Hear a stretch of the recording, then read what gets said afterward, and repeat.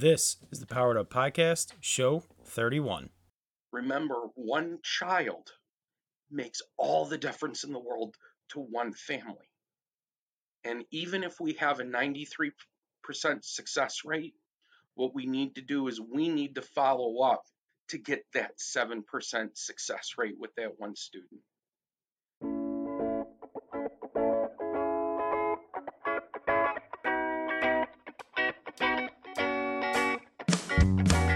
Welcome to a real-world education with insight and advice from teachers in the game, where current and former educators reveal what truly sets apart the great teachers and what it takes to make a positive impact on students. Whether you're in pre-service learning, new to the game, or a seasoned veteran, this is the show for you. You'll leave feeling inspired to take action because we are powering education by empowering you.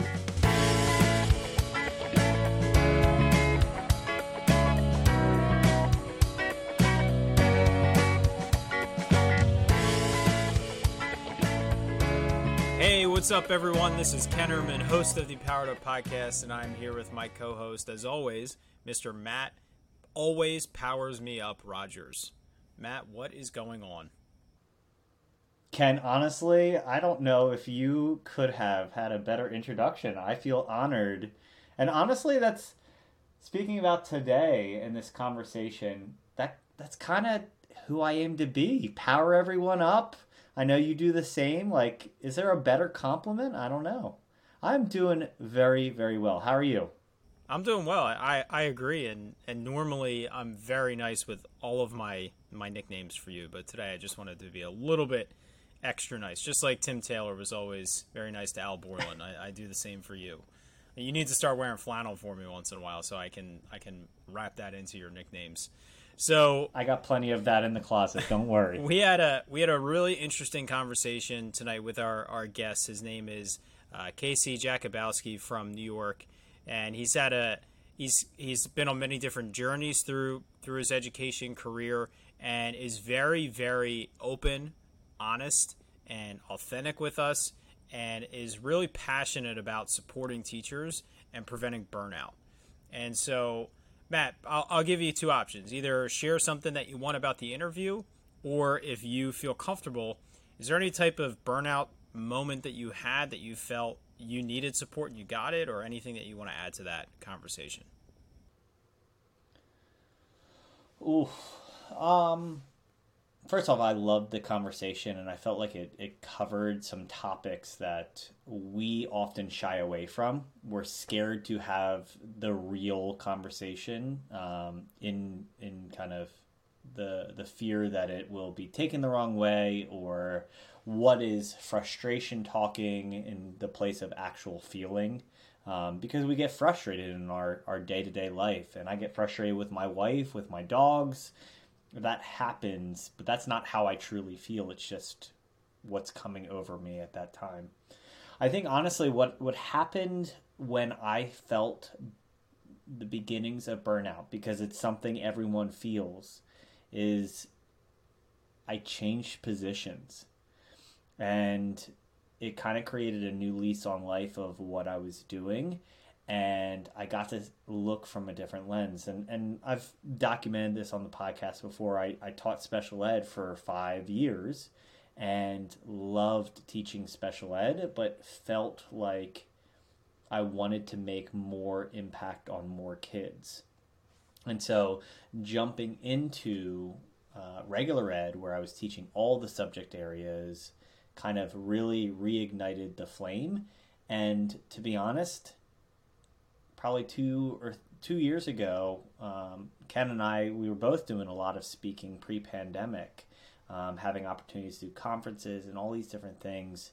And I was really feeling burnt out. And I actually took some of the advice that we'll talk about later in the episode to just step back and reprioritize.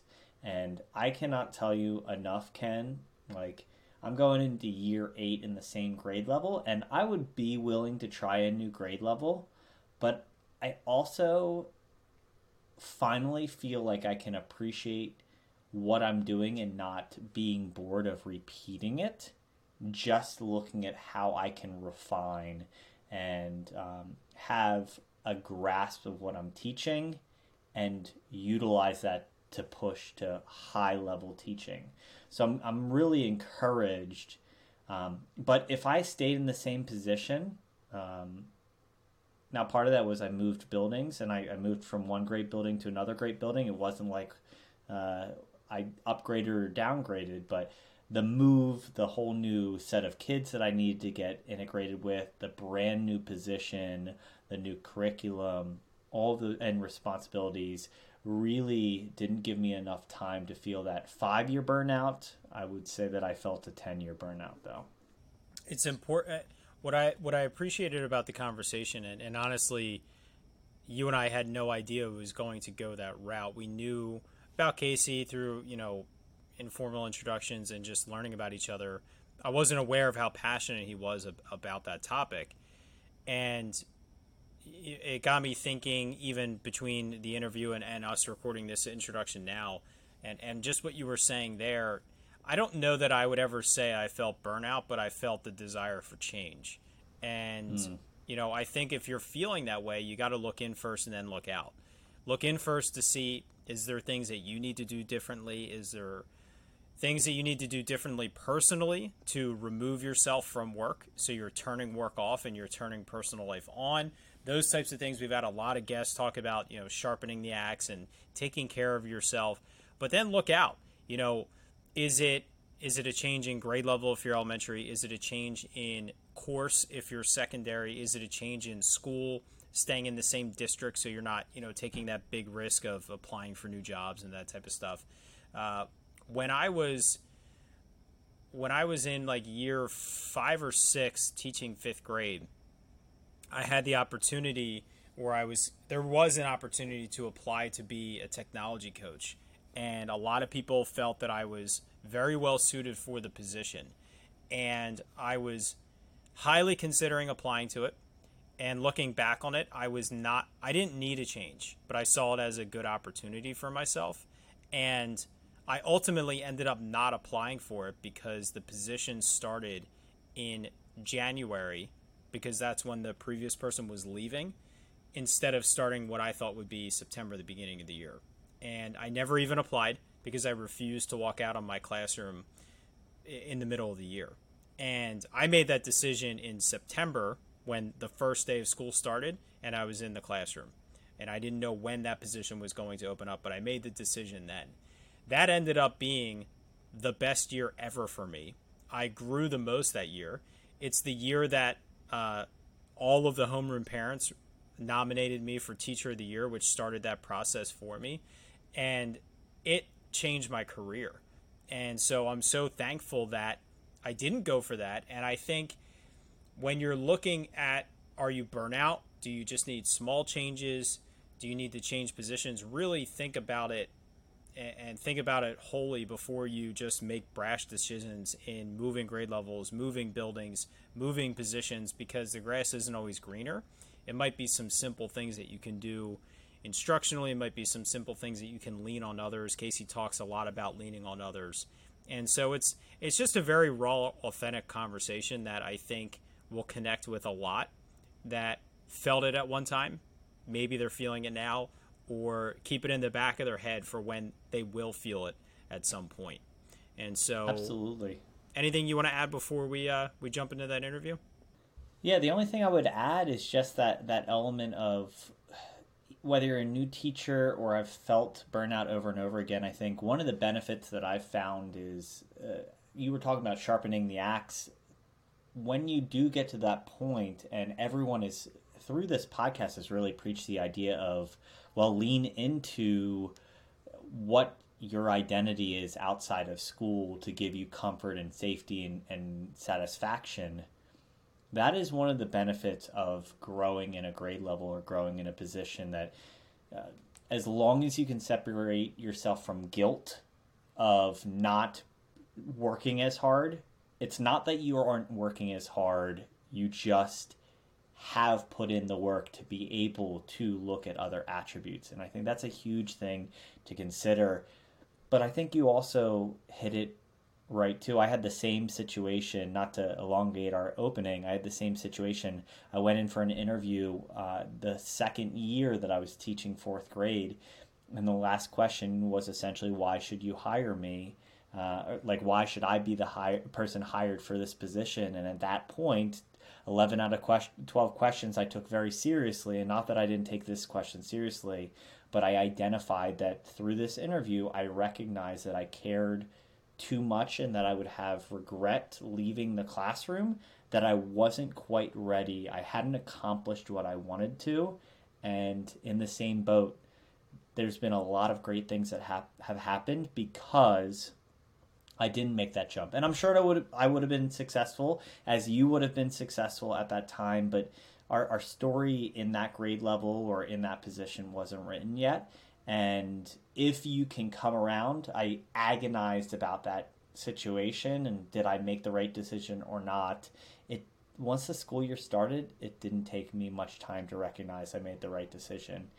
The moment that you get in front of kids and you're like, this is what we're doing, and this, you get amped up, you get powered up, you get juiced up, and you put the performance face on, it answers the question for you. So it's an awesome conversation, and I think that I really, and I kind of share this early on, like, it's something that I like to be an optimist, and I like to negate hard conversations, even though there are plenty of hard features of education as well as advocacy that we as teachers need to do, whether that's of our own time or families, community, school, etc.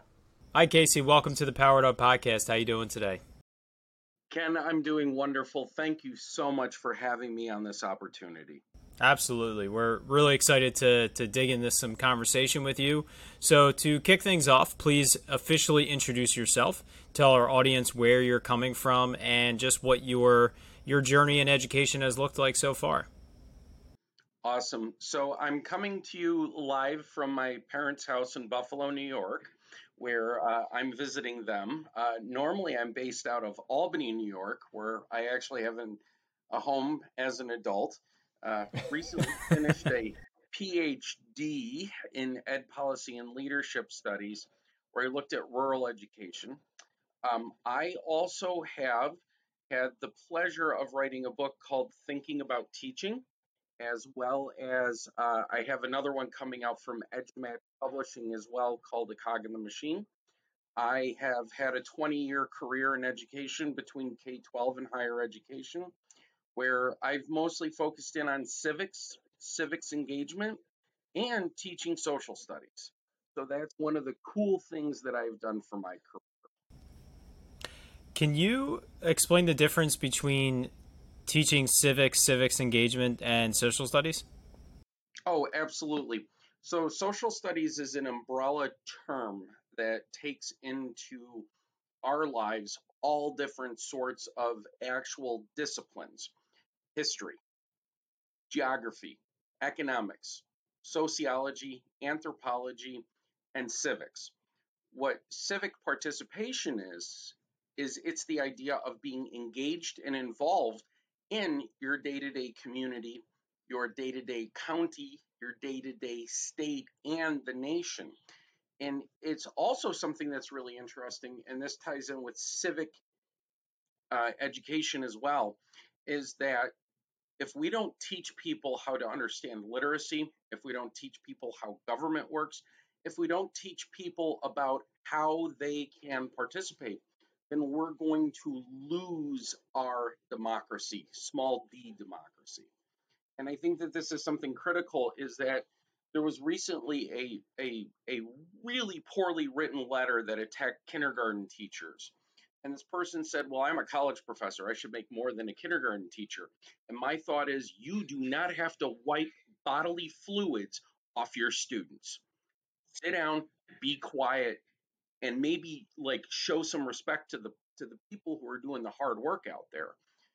I also heard a really scary statistic that said that most people don't understand why their vote matters.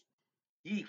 Well, if you don't understand why your vote matters, then why are you voting on those TV programs that ask you to call the number? Or why are you texting in for your favorite contestant on a horrible game show? Right? We need to learn how to participate better. We need to learn how to communicate that better.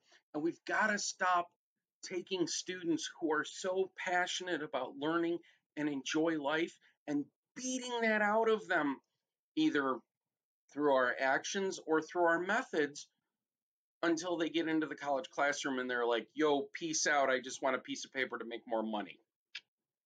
Yeah, man, oh man, are you nailing just the core value of honestly what we're all about. And when Ken and I get to sit down and have conversations where I feel like sometimes we don't understand or clarify the why, we focus more on the how and just how do we get kids engaged? How do we get kind of unlock creativity, those type of things, which are valuable conversations. But it seems like your passion leans into the why, and that sets the purpose for everything else, which is really pretty dynamic. Because I'm gonna be honest, we're gonna lead into this conversation that makes me feel fairly uncomfortable because I'm gonna sit here and say that I have some similarities to what you mentioned of I kind of go through the motions and I am not as invested into all of the workings, and a lot of that is just because I haven't invested the time to know what to do or had the right conversations to really set values related to it. So I'm very, very much looking forward to this conversation. Well, Matt, first I want us to pause for a second because you said something that was profoundly self revealing. I wrote a chapter in my book, Thinking About Teaching from Edge of Match, where I talked about why I burned out and left as a high school teacher. And it was because I could not do the day to day that was necessary to help my students. And I got to that point in time in my very young career, 5 years in, where I said, eek, this is not doing justice for those kids that are in the seat. But you know what the scary thing is? Even though I thought I was mailing it in and I thought I wasn't doing great, the scary part of the world is when they hit you up on Facebook or LinkedIn or you run into them and they say, hey, Mr. J, I remember that lesson you did, the one where you brought in those mangoes and those blueberries and all of that crazy stuff for the Columbian Exchange. But most important, I remember you asked me if I was okay after I had had trouble because my family was going through an emergency. Or I have a student right now who I went into an interview because I'm looking for work, and she was sitting there, and I was like, "Oh my God, Marie, you're sitting there competing for an assistant superintendent position." And she went, "Oh my God, Mr. J, you were the only teacher who said even though I was 15 and had a baby, I had a future." And you think about it, and you're like, okay, so if I was only running on half gas then, whoa, because it gets you right in your heart that you made that much of a difference. So please don't be so hard on yourself, Matt. We are in a profession where um, if they had Teacher Appreciation Day at Duncan, you would see the draggled look on most educators' faces because they walk into a classroom every day, day in and day out, for 180 some odd days. And they are there protecting those students from the world. They're teaching those students, but most importantly, they're putting themselves aside to be there for those students. What advice would you have for I want to break this down into multiple uh, demographics by length of career. So let's start with teacher year between 2 and 5, and they're feeling that burnout. What advice do you have for them to just to get out of that? And that could be what can they do themselves, and what else can they do to lean into their colleagues and administrators?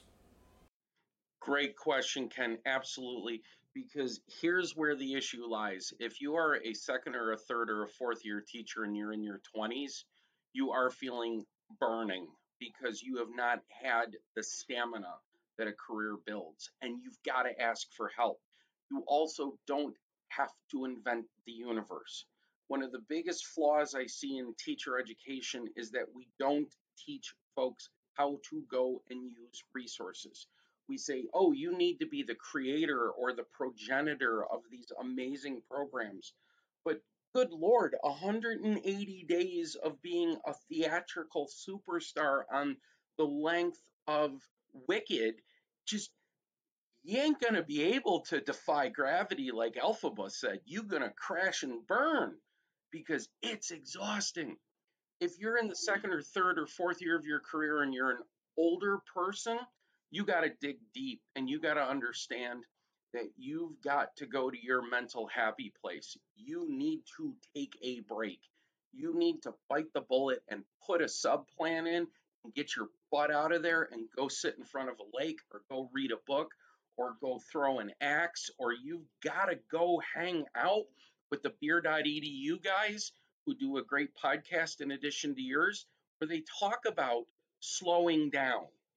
And I think one of the powerful things, though, is that folks who are listening to the Powered Ed Up podcast here with us, you guys are getting some of the best professional development I have heard in my career. You need to understand now with podcasts, with Twitter, you don't need to wait for somebody to send you. You get it now. And this leads me into, I'm sure where you're going to go about what do you do with a mid-career teacher? You got to just say to yourself, I cannot be perfect. I have to do better, but I also have to watch out for my younger colleagues who have never been through this before. Because unfortunately, we hear Jaws noises in the background. Da-dum, da-dum, da-dum, da-dum. Why? Because for most school districts, they don't want to invest in young teachers. They want to turn them over. Keeps costs down, number one. Number two, a lot of the folks who are in administrative positions, I will not call them leaders. They're managers, and they're looking out for their own careers. You've got to pay attention when you hear that shark noise in the background, and what you've got to do is you got to knock on your colleague's door and say, hey, if you didn't bring your A game today, bring your A game. The principal's on the loose. And if you're a senior teacher, if you're a veteran teacher, you are at the end. If you don't wake up in the morning and go, I am going to help save a child's life today, I am going to make somebody's career today, I am going to do my level best because I am there and I am excited and I am enthusiastic, then go back to bed and retire early. I'll tell you something, I worked with a phenomenal gentleman by the name of Al Long. He was my teacher mentor at Sydney in history. Al, to the last day he taught, was on his feet in front of the class performing a Ronald Reagan sound-alike. Well, Nancy, we got to have those jelly beans because of Gorbachev. And you know what happened? All of his students not only passed the U.S. History Regents exam, but they went on to college and kicked those U.S. 1 and 2 butts because Al was there for them. And you know who else Al was there for? Me, the kid who thought, oh my God, I don't know how to do this. And he said to me, Casey, I believe in you. I want you to take over my advanced placement class. Can you believe that, being a third year teacher and being told by your mentor and one of the region's best teachers, you get to go to Syracuse University, you get to learn how to do advanced placement, and I trust my legacy to you? It was enough to make my heart just absolutely go, I will run through a wall for you, Mr. Long. I will run through a wall. That just resonates. And Ken, I'm sure you have a scenario, right? Like we all have that. I mean, I'm going into my 13th year of teaching, and there's no way that I would have gotten to this point or anywhere close if it weren't for a very select few that reached out. And I can think of one, Marie Johnston, who was literally the world. She was like, she kept the school going when no one else could. And she recently retired. But when I thought I was trying hard enough and putting my energy into the right thing, she would gently shift my perspective and readjust it and ask those tough questions and shoot the the point honest, but with care. And without her, unfortunately, what you're saying is far too true. I would not be sitting on the other side of the screen talking education right now. It's incredibly accurate and disheartening by all means. I think there's an element of challenge, and we're almost talking about something that we're all collectively a little scared to talk about, and that's the reality behind education. And it's not meant to be cutthroat, and it's not meant to be unkind, but I actually have a more recent example where it just seems like teachers coming out, and maybe this is just me since I'm only going through like the second or third phase of working with newer teachers, really have this competitive nature instead of a collaborative nature in education. And that is a dangerous place where it's my coworker is trying to show me up instead of us putting our heads together and really creating something beautiful. That being said, the places that are doing the best thing for kids are still prioritizing collaboration, still prioritizing putting everyone into the right position. And you can easily see by a few minutes into a building whether or not that is embraced or this newer unfortunate wave is there. Ken, do you have a scenario similar to that? I do, and honestly, a very little bit opposite of you, and to bring some more positive light to something that's not so common. Honestly, one of my biggest supporters in not burning out was my principal that started in my school my second year, and I was his guinea pig in terms of every new initiative usually went to me. And it's because the first day I met him, I said, "Hi, my name is Ken.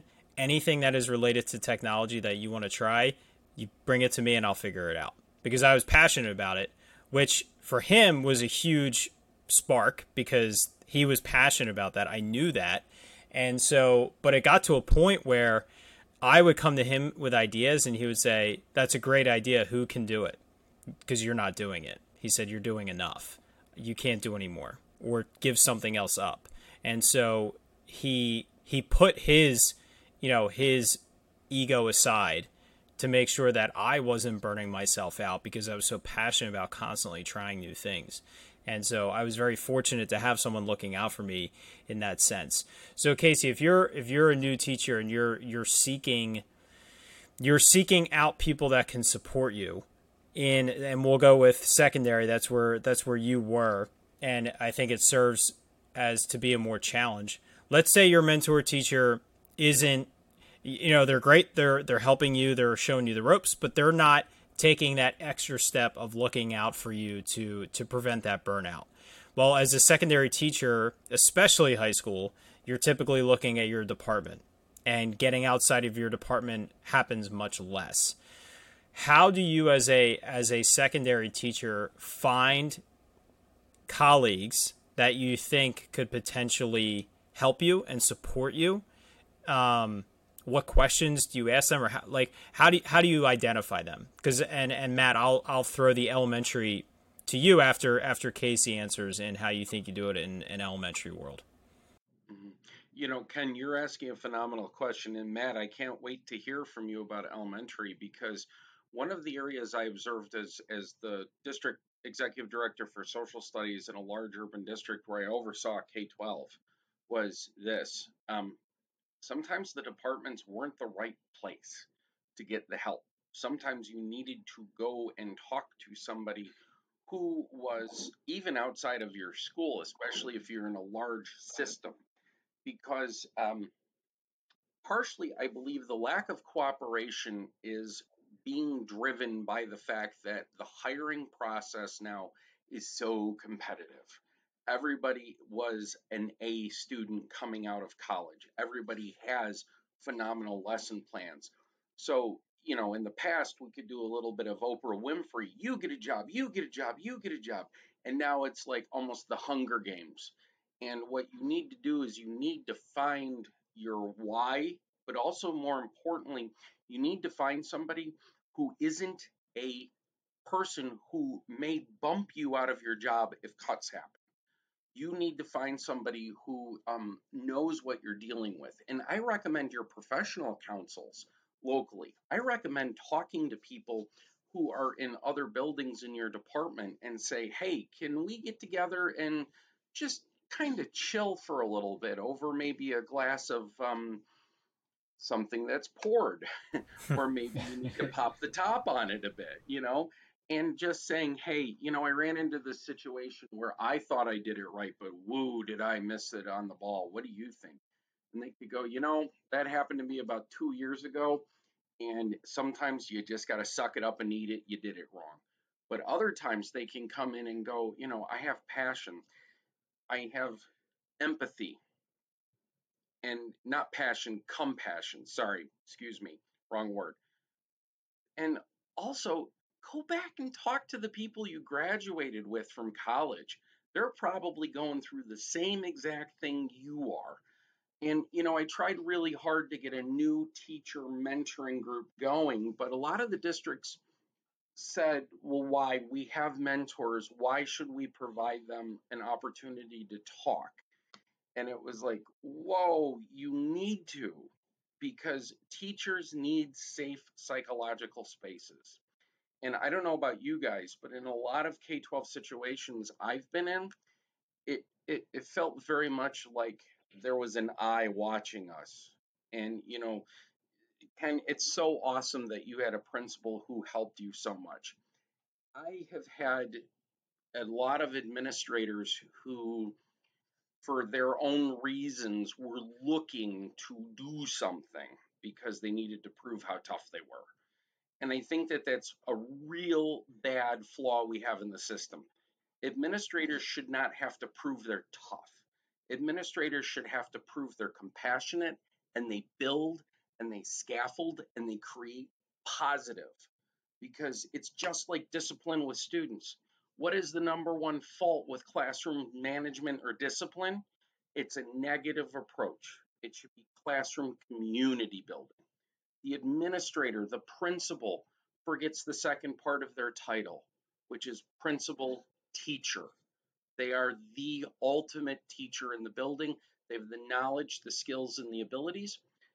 And I think there's a lot of coaches out there who do instructional coaching who are phenomenal resources, but they may be handcuffed by the fact that we're only talking about literacy. Well, why are we only talking about literacy? Well, it's the district initiative. No, no, no. Professional development needs to be on point for teachers. It needs to be organic. It needs to be authentic. You need a coach not to come in and tell you how to do Baron Templeton, but you need a coach to come in and say, wow, I'm just totally a mess. How do I take attendance so it doesn't eat up 20 minutes of my class? Or how do I do mini lessons that are engaging? That's what we need. We need authentic professional development and support. I think it's a really good point, and I think that there are definitely deficits, and that commiseration. I mean, there is definitely I'll use that classic faculty room as a dangerous but almost addictive place, because teaching, as we have all mentioned, is an incredibly difficult. Even on your best day, you feel like you made headway with 17 out of 18 kids. You could still have a perspective that you didn't reach that 1 out of 18. And so the idea of commiserating, or the deadline's coming up, or you have to do something extra, is an incredibly negative headspace when you just feel like failure is where you live. And that is something that I think we all have experienced. And it's one of those things that in education we kind of come back to and cycle through far too often. I guess the challenge that I would have is to kind of spin this as, how do we create this positivity? How do we create this even from a ground roots level? Because I'm not an administrator in this position that I could be Ken's mentor, and I can care and support others, as we've kind of already mentioned.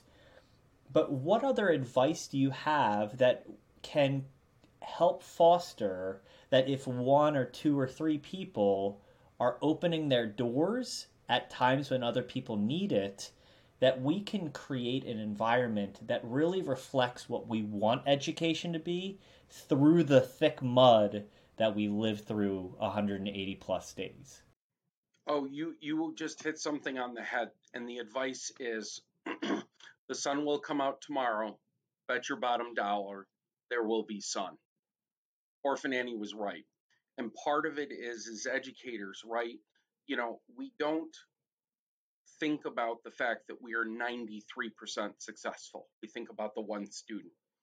But what we also need to think about is that every day is a new day, and every trick in the book has its place. And you can, no matter what, turn somebody's life around. Even if for 9/10 of the year the world is stinking, that 10th of the year, when you start talking about tanks that they saw on the History Channel, and all of a sudden they get a how did a technology influence history question on the Regents exam, and they knock it out of the park because all they did was just recount every single History Channel tanks in World War II show. That's all outside information. That's all using primary source document. That's all like, whoa. And you go up to the kid and you fist bump him and you go, dude, you knocked it out of the park. And he said, because you thought I was smart enough to tell everybody about that TV program.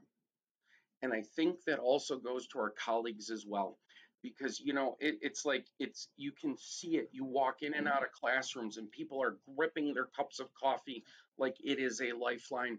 But you see somebody who's up on a chair recounting Shakespeare, or you see somebody who's talking about the Battle of Agincourt with arrows and they're wearing medieval garb and they're talking about yea verily, or you've got the math teacher who's got the students going up and down. And you know where that starts with? That starts with one person walking in the door, standing on the carpet in front of the office and going, enough's enough. This is going to be a better place to work. I'm going to smile walking in, and I'm going to drag people with me. And that's what you do. Because even if you're not in a titled position, we are all leaders. For many of us, most of us across the United States, we have graduate degrees. That means we are content experts. We can't create new knowledge necessarily because that's left for the big bangers who are at the university. But I guarantee you, I have seen teachers in the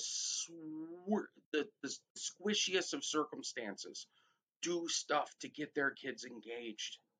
And when people let their egos go, and when they let that go of the doldrums, and they bounce right in there, and they go, hey, today, BYOD, bring your own device day. I want you to Google whatever topic you want to, and then I want you to turn and share and pair, and I'm going to go around the room. I'm going to put amazing things up on the board, and we're going to stand up, and we're going to talk to each other, and chaos ensues in the classroom, and the students are going to walk out, and they're going to go, whoa, Mr. J was on fire today. And then Miss Olcott's going to come down and go, hey, Mr. J, I heard you knocked it out of the park today. You could be like, yes, Miss Olcott, because I put into place what you suggested. We've got to be team oriented, team function. And you know who's the best and brightest of lifting us up? Our students, because they don't want us to suck. They want the best. And sometimes they'll be the only people who believe in you, especially when you don't believe in yourself. And to take that energy, to take those little ones that will run up to you and give you a hug, because I know elementary school teachers, you have just fan clubs from day one, right? Right? Our fan Absolutely. clubs, they think it's so uncool to be with us until they get into college, and then they're like, oh my gosh, I want to be like Mr. or Mrs. So and so. That is the bestest thing in the world when the student runs up to you with clutching their parent's hand and they go, Mom, Dad, Grandma, Aunt, Uncle, I want you to meet Mr. or Mrs. So and so, my teacher. And especially if it happens in the supermarket, because that that is the fire moment where you go, oh my God, I mean a difference. And that's what we need. We need to remember that our profession is the only profession after the doctors who deliver babies that makes every other profession happen. And if it wasn't for the bus drivers and the cafeteria folks and the greeters and the people who help us, we are the only ecosystem that takes anybody that society gives us. And we will do our best because we are Absolutely. educators. Amen to that. Amen to that. Seriously. Absolutely. It's a great way to put it. And the fan club in the elementary world is real. It's funny. I transitioned. I'm an instructional coach now for our secondary schools, and so after teaching fifth grade for 8 years, all of my students are in middle school and high school. So I constantly see them in the hallway. I have great conversations with them. I can tell there's still a great level of respect and that they definitely enjoyed my classroom, but the fandom is gone. It's not they're not running down the hallway screaming and yelling, Mr. Ehrman, Mr. Ehrman. Whereas my first position, this is total side tangent, my first position was teaching second grade for a maternity leave, and I went back probably 2 months after my position ended, subbing in the building, and the kids, so these little second graders, they're 7 years old, 8 years old, they caught a glimpse of me in the building, and they were literally chanting in the cafeteria my name until I walked in to see them. So that was definitely the highlight of the elementary fandom. But Matt, you still owe us an answer. Casey gave a great strategy for how to identify teachers to help support you outside of your direct mentor in preventing burnout, and you need to do it from the elementary perspective before you share what other thoughts that you were about to. So I think I'll kind of merge what I was thinking as a response to what Casey was saying with your question. And I think the idea really comes down to finding joy. Whatever it takes to find joy is what you need to strive for. And when you are filled with joy, you attract others that find joy. And unfortunately, sometimes that may be a small population. Hopefully, it's the majority, if not all, of the building. And it may not be classroom teachers. It might be specialists. It may be the nurse. It may be the bus driver. It may be the cafeteria staff. But what I found is my responsibility as an elementary school teacher is to have very little pride or, I guess, self-identity that I care about. I am a character and I am a performer all day long, and that matters when I'm in front of a kindergarten class in the hallway, when I see a sick kid heading to the nurse from 6th grade that I had 2 years ago, or if I'm actually in my classroom. And the reason I say that is it is so easy to find the negativity, as we were mentioning before, that having respect and having appreciation and kind of ways to communicate with others that kind of display that is a really important thing. I'll use an example. So in supervision, Danielson supervision, we have to do peer coaching. And I was very fortunate early on that I got the opportunity to work with a veteran teacher, Judy Howder, who literally is the definition, if you can remember, hopefully she's not listening, Mrs. Granger in Frindle, which is an Andrew Clement book, that she is just lives by the dictionary, just very old school, the traditional teacher. And here I am, 3 years out of college, really mucking my way through school, and she and I partnered up. And it was the most beneficial thing. And from my perspective, I was like, I'm not providing anything to her. I am just absorbing everything that she is doing. And what she was receiving was energy and enthusiasm and creativity and these things that I felt were natural. What was natural to her was to be a curriculum expert. And so that wasn't out of her comfort zone. And so all that came through was me walking into that building and recognizing who was the most respected and trying to figure out how do I build a relationship? And maybe not discounting what I can bring to the table, but I ended up being the person when she had to change her password, she would come check with me. If her smartboard wasn't working, she would check with me before we even got to that point, because I made myself willing and available to be that. And that took a relationship and changed it completely.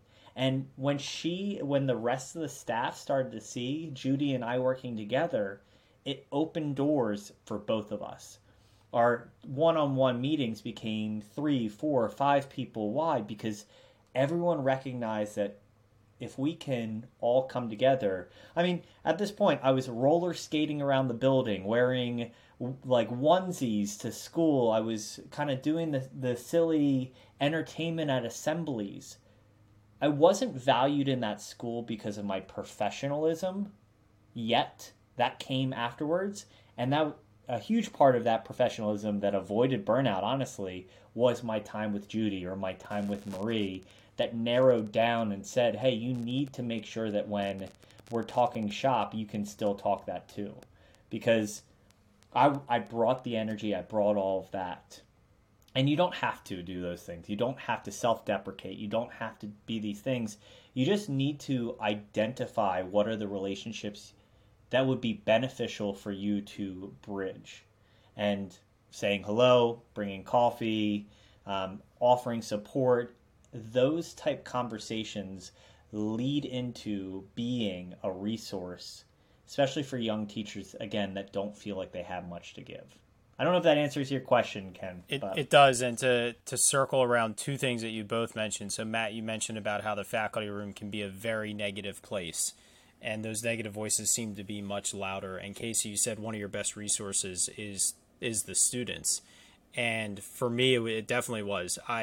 After a few years, in an elementary building, it ended at 5th grade. It was very easy for me to be the kids' favorite teacher as they left to go to middle school. I was the last teacher they had. 5th grade's a fun year. Well, after a while, I started to hear the same name over and over again, their favorite teacher, Mrs. Holtz, 2nd grade.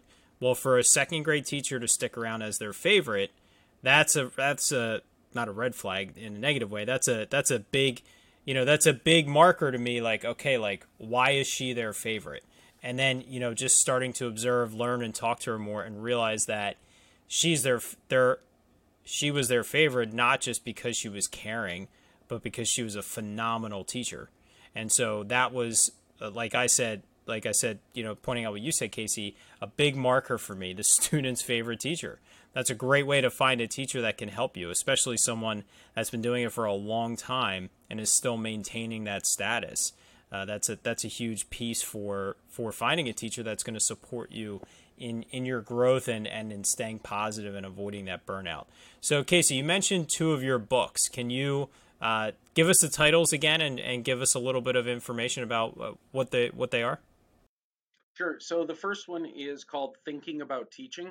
And what it does is it looks at some thoughts that I had that, believe it or not, started as blog posts about teaching, the environment, the world. And I spend a number of short chapters that are readable in between either a bathroom break or when the kid puts down for a nap but wakes up, or listening to it on an audiobook as you're driving into work, or even something that you can just pick up for 15 minutes to recenter, refocus. And I have a guiding question to each chapter. One of my favorite parts was I got to talk about how, as a social studies teacher, we have the opportunity, especially in the rural school where I taught, to make a difference, to bring different viewpoints, to allow people to talk about what they're feeling. Our young folks these days are not hearing themselves in the conversations nationally, and they're becoming very disconcerted. They want to know why people who are supposed to be smarter than them or older than them or in charge or the more adult are not adulting. And I think part of the conversation that I have is that you've really got to have great role models. And my mom and dad are those role models. My father worked for the state doing inspection for asbestos control. My mother went into nursing homes to make sure that they were treating patients correctly. They told us, no matter what you do, be the best at what you do, but no matter what, be the ethicalist as you can do. And as an Eagle Scout, I bring very highly my ethical role that I bring to the table, which is I'm still haunted by those students I couldn't reach. I do hope that they are doing well. Perry, if you're listening, I am so sorry that first year was a bad year for me, and I should not have been put in charge of a classroom at the ripe old age of 22. I really wish that we would have had more internship time, that we really would have had more experience. It's like telling a rookie doctor, go in and do life-performing brain surgery. It's that complicated to teach. We do almost 1,000 decisions in a 40-minute period. My second book, also from EduMatch, is called A Cog in the Machine. And what I do is I try to ground my career, not only where I came from, but where I'm going. And it gives a path to educators who could be wondering how to get into the field. It could be something for college students. I highly recommend it for introduction to ed classes in the college, but also I think, and this is something that one of my former students at college bought the book and gave it to his mom.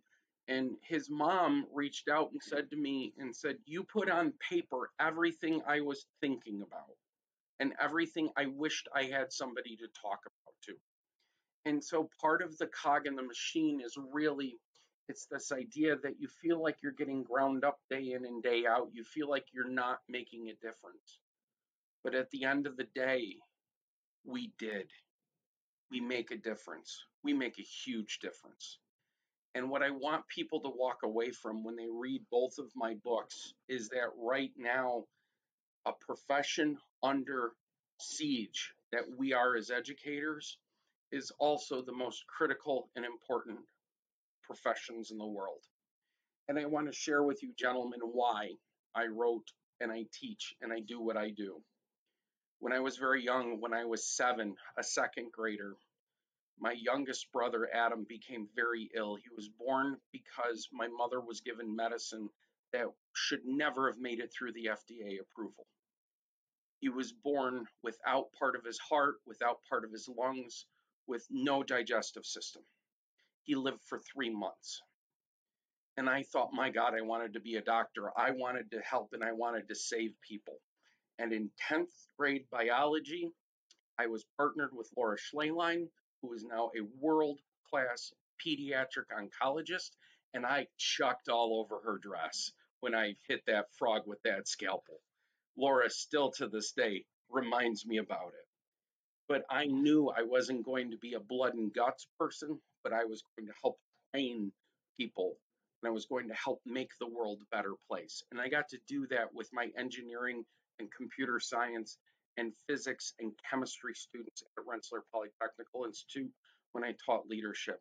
And I would share to them, this is my why. I teach you these so that no other family will have to have a funeral.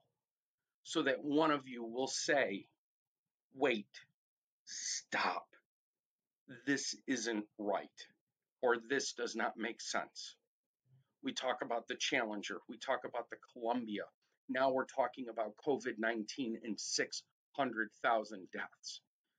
One thing that tyrant dictator of the Soviet Union said was, one death is a tragedy, millions are a statistic. The loss of my brother Adam haunts me to this day. But right now, I've got 480 engineers who are looking at schematics, who are reading documents, who are analyzing chemicals. And they're going, hey, boss, this doesn't make sense. Because they were there to see me cry 30 years later about losing my little brother. And so I want people who hear this to know that no matter what you do, no matter what you have to do, remember, one child makes all the difference in the world to one family. And even if we have a 93% success rate, what we need to do is we need to follow up to get that 7% success rate with that one student. And I'll tell you something, the system is not built for that. So we individually have to take responsibility for that. And when we start to feel burned out, we have to tag in. We have to tag in. And that, my friends, is where you build your PLC or your PLN. You ask them, I cannot mentally do tomorrow. And they will come to your rescue by giving you a lesson plan that can be done like that. Or they will Skype into your class to talk to your students. Or their class will come over to your class and there will be a group activity. And they'll put their hand on your shoulder and they'll go, I'm in. I'll tag out when you're ready. Education is the only profession that truly has not gotten the message that teamwork is the dream work. And we need to stop thinking like we're eggs in an egg container. Our classrooms are not little boxes, they're a hive. And you all know this. A honeycomb or a hive is way stronger than one little area. Absolutely, and I love that analogy with the the egg carton versus the beehive, because it is so important. We have to move outside of our classroom walls. As you said earlier, podcasts are a way to do that. Attending conferences, building that network outside of your school, as well as strengthening what you have inside. And we really appreciate all the personal stories that you shared with us, because that is so valuable in what we do. It's important for students to understand why we do what we do, and it's important for us to understand the whys of students and the whys of families. And my superintendent used that a few years ago, just talking about, remember that every child that walks into your room is somebody's why. That's somebody's world. It's their child, whether or not they're the most involved or the least involved parent. There's reasoning behind it. There's more to it than meets the eye, and we have to approach every situation with empathy and with understanding of that child, of the family, and of ourselves, and just to try to do our best. And you talked about 93% success rate, trying to pick up that other 7%. Just remember that you may be reaching a certain percentage and somebody else is reaching a different percentage. And, Matt and I recently had a great conversation with an art teacher, and she felt one of her best aspects of her position was she reached students that typically weren't reached because they opened up in different ways. And so you might not see that particular student open up in your room, but they might be doing it in another room. And communicating with your team and ensuring of that is one of the best ways to make sure that somebody is reaching that student. It doesn't have to be you all the time. You can always be there for them and you can always be positive towards them, but you don't necessarily have to be the one that's directly impacting that student the most or the best, as long as somebody is. And so I do want to transition, looking at our time, into our lesson lens to try to learn about something that you used to do in your classroom. Maybe you did it in your time in college, or we'll go back to your years teaching civics in high school. So wherever you want to take us with that is totally fine. So the first part is just telling us, are we looking at a single lesson, a long-term project, or a unit overview? It's a single lesson. If you were to identify like grade level, maybe time of year that this lesson would occur. Sure. I was working with seniors and it was spring semester and they had all gotten their acceptance letters to college, or they knew they were going into the military, or they were doing their thing in work. So they had checked out. So what were the objectives of the lesson?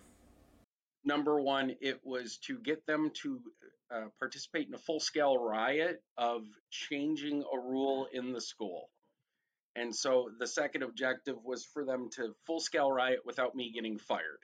And the third objective was to teach them the citizenship process. And so those were the three goals. Awesome. If you were to kind of identify what the students actively did in the lesson, from beginning to end, what were some of those features that were really dynamic? Yeah. So the first thing the students did was they brainstormed what they hated about school and what they wish would change. Second thing that they did was they identified the pathways that they could take. Go to the principal, walk out of the classroom, riot in the cafeteria, or I really shouldn't use that word riot. More of peacefully protest in the cafeteria, walk out of the school. And what they finally decided to do was go to a Board of Education meeting and ask why they were not allowed to eat and drink in the classrooms.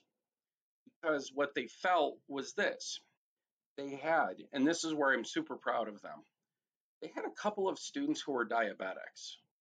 And the diabetic students always felt uncomfortable eating or drinking, even though they were allowed to.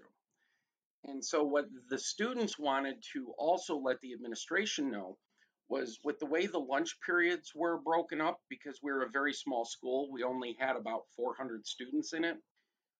Quite often, students were not getting a good amount of time to eat lunch, or they were eating lunch so late in the afternoon to accommodate the middle school students that they were getting a little hungry.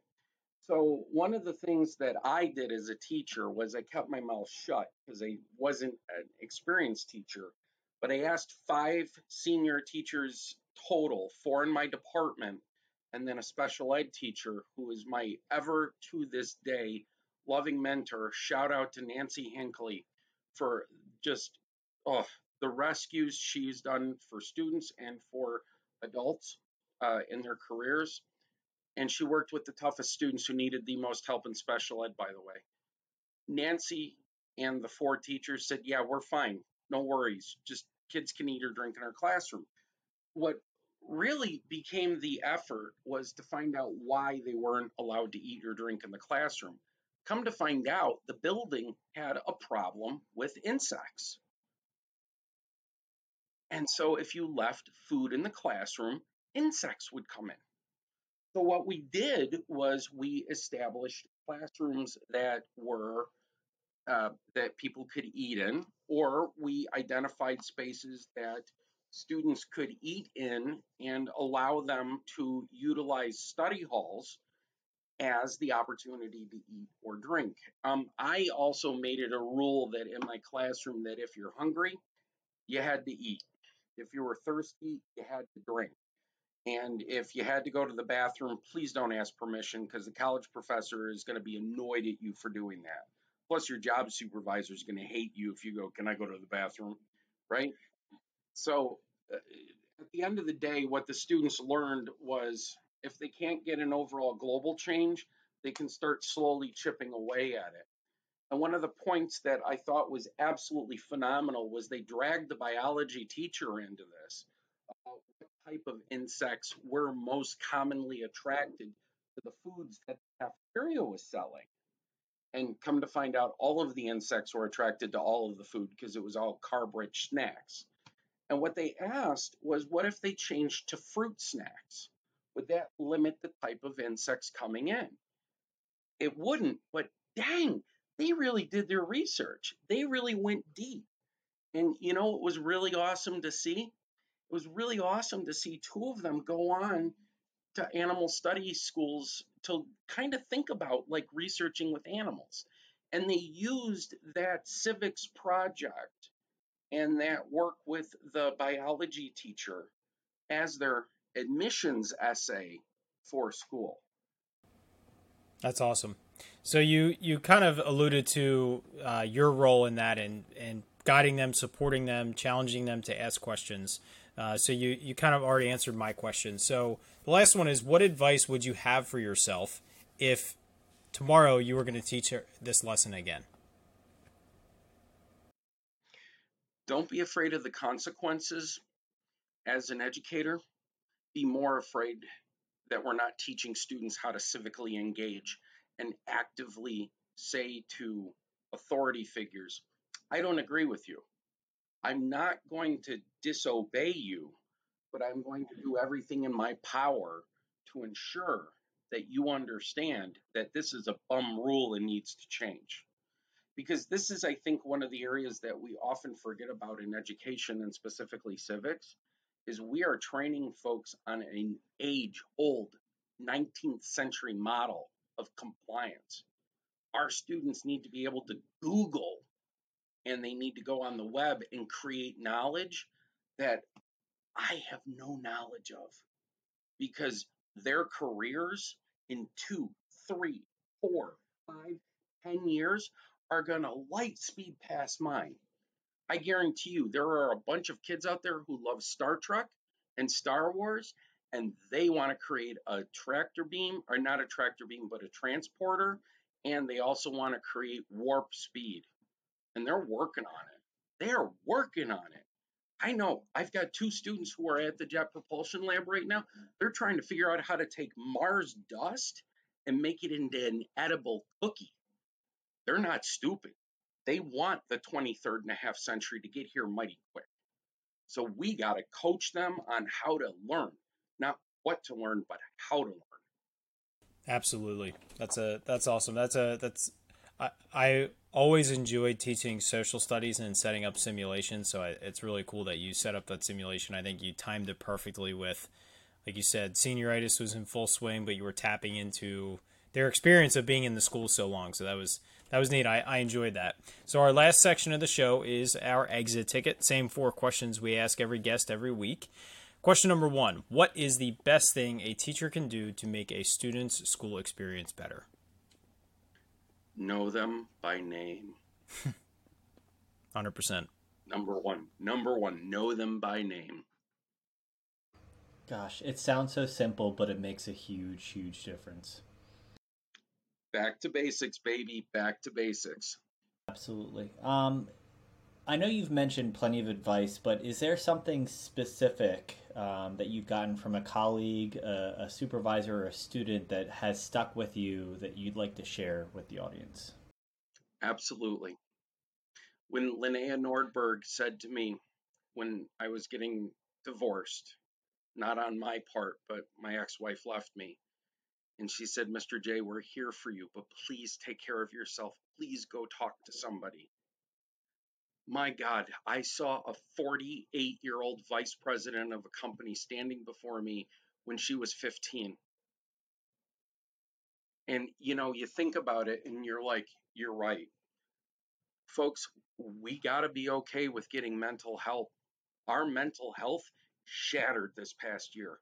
We were holding on by our fingernails before that, but it took a pandemic for the glass balloon, to shatter. Get help. Please get help if you need it. Absolutely. It's so important. We can't take care of the kids in front of us if we can't take care of ourselves, and it's so important. So you've actually you've spoken to this question a lot tonight. So I'm going to challenge you to kind of take a lot of the wisdom that you shared with us and try to boil it down to like one sentence or one phrase that everybody's going to remember you by, because we've circled around this question all night in a good way. So the school year goes in waves, and there are stressful moments around conferences, report cards, when the to-do list is piling up on top of us outside of still our daily lesson plans. What is one thing that you can say to an educator in that moment to help them power up? Without you, there is no tomorrow. And I think people need to say this to themselves. Without me, there is no tomorrow. But I would say this to an educator. I would look them in the face. I would get really close and I would go, without you, there is no tomorrow. I believe in you. That is powerful beyond belief. I'm hearing it in the middle of summer, and boy, it's hidden. It's definitely something I need to hear during the school year multiple times. You have done an incredible job of kind of pulling both self-care and challenge and concern and support. And one of the things we would love to do is extend the conversation further. So obviously you mentioned that you're a published author, but what are the best ways that the audience can get in contact with you in the future? Twitter at KCJ_EDU. I'm always tweeting. I put links to my blog posts. I do LinkedIn, but I also do, and the Facebook platforms. I all do that through Twitter. I utilize Twitter as my central location. Plus, if you try to Google my name, oh my lord, nobody gets Jacobowski right. You know, and you know, the parting shot for the conversation is this, and we do need to talk about it. We have a crucial moment in time where, as educators, we cannot allow the narrative to be co-opted by others. We need to take the narrative back. If people think you're a glorified overpaid babysitter, show them what lesson planning involves. If somebody thinks that you have no clue what you're doing, so you teach, right? Those who do, those who can do, those who can't teach, no, invite them to see the level of math that you are doing in the middle school. I mean, oh my God, math should not have that many letters in the middle school. You know, scientists, right? Rocketry in fourth grade. We're teaching the fundamentals of trigonometry and rocketry in fourth grade in the United States. Eek! Take that narrative back. Don't let people tell you you're not a professional. You are. And also, more importantly, and this is the most critical thing I want people to remember walking away, besides change that narrative, is stop booing yourself off the stage before you even arrive. End that mental imposter syndrome narrative, because dang it, ladies and gentlemen out there in the powered up world, you are the requirement for the future. Without you, there is no future. I believe in you. What a great closing. There's nothing for me to add except to say 100% I agree. You know, taking that narrative, like you said, use social media, use our Powered Up website platform to share what you do. Tell your story, share pictures, share lessons. You know, the more you tell, the more people are able to see that and understand exactly what we do on a daily basis. Casey, thank you so much. This has been a lot of fun. You have left soundbite after soundbite of inspiration and motivation. This was a lot of fun for Matt and I. Definitely helping us power up as we get ready to recharge for the next school year. If you want to check out Casey's books as well as his website and his social media handles, I will link all of that in our show notes page, which can be found at poweredup.com/show31. And everything will be linked there for you to check out. Casey, thanks again. And Matt, why don't you power down for us? Yeah, so as we power down, Casey, you have left us feeling powered up. Please take some of the things that you heard today with you, whether you're listening to this in the summer, right before the school year. The beginning of the year is going to be hectic. Take time for yourself. Simplify where you can. And reach out for the support internally and externally, because it's a tough but incredibly important conversation. So stay well.